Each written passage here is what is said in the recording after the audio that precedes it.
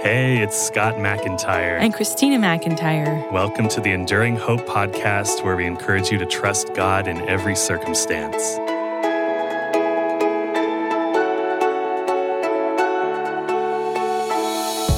Most of you listening know that in addition to being blind, Scott has undergone 2 kidney transplants. We've shared those struggles many times publicly over the years, but I'll bet you didn't know that there are actually a lot of difficult situations Scott and I have walked through together that we haven't talked about. Yeah, some things we've dealt with in our marriage and family are a lot more personal. And in this day and age of oversharing, it seems like sometimes it's a good idea to not always dwell on the depth of our problems, but rather recognize that as humans, we have all suffered, and that common experience can position us as Christians to be able to share about God's goodness in the midst of struggles. So true. I do remember just before we got married, we found out that Scott's first kidney transplant wasn't going to last decades as we'd originally hoped. Instead of anticipating that maybe transplant number 2 would be when we were empty nesters, we learned it was probably going to happen before we even had kids. It was difficult for me, especially living that reality, while at the same time hearing Scott share at events and in interviews about the blessing of that first transplant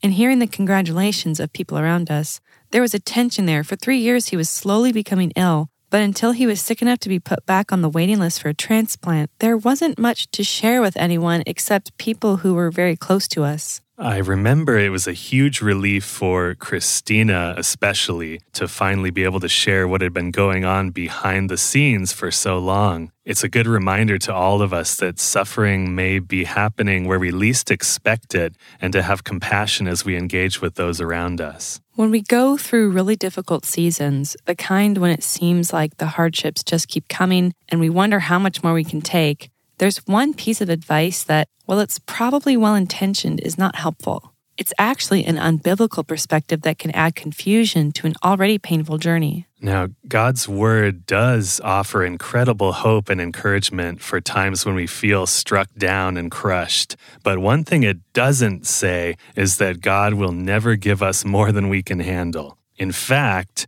there's a case to be made for the opposite. Remember the life of Job in the Old Testament. He suffered so many devastating blows that he begged for death. And when we look at what the disciples endured in the first century church, including things like stoning, lashings, shipwrecks, repeated wrongful imprisonment, and more, we have to admit that there's no possible way they could have handled all of that without some supernatural help. In our own journey, Scott and I know what it feels like to be handed devastating life circumstances. And though we're certainly thankful to be in a relatively peaceful time right now, there's a very important lesson we learned in those places of utter powerlessness. We learned that God's grace really is sufficient. We're still standing even though time after time we couldn't get up in our own strength. The Apostle Paul suffered more persecution and torture than I can imagine, and God prepared him for it by reminding Paul of his insufficiency.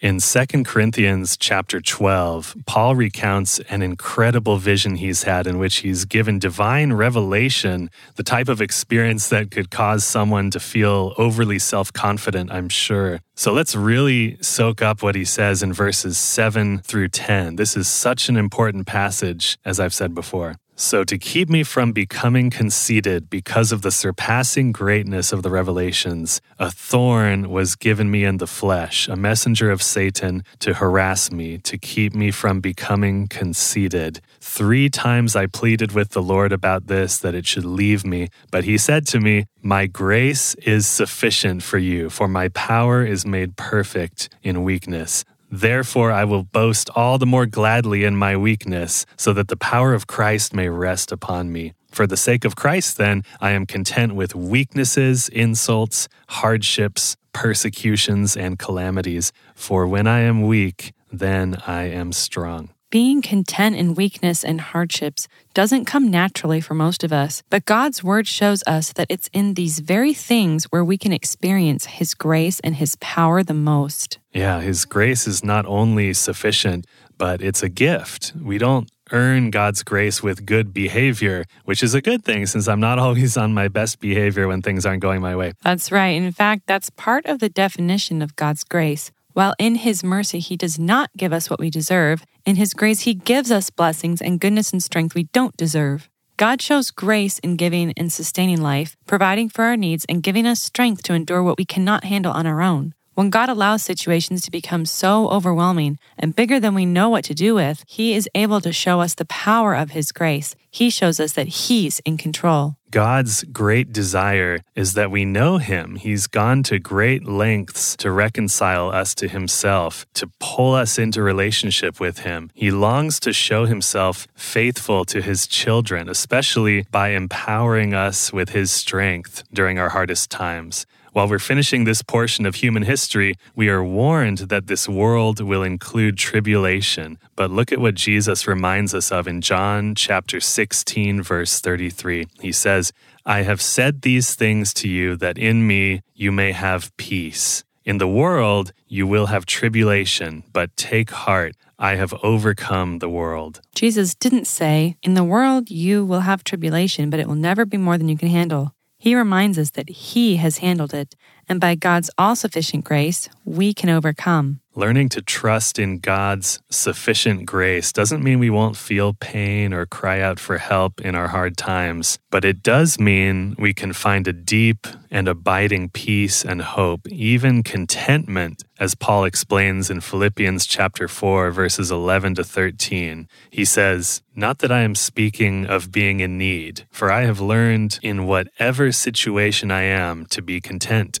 I know how to be brought low, and I know how to abound. In any and every circumstance, I have learned the secret of facing plenty and hunger, abundance and need. I can do all things through Him who strengthens me." Who strengthens us? Christ.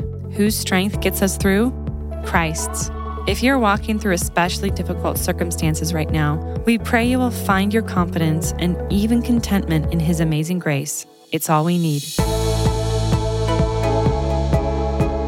You can get in touch with us on scottmcintyre.com. We would love to hear how God is encouraging you right now.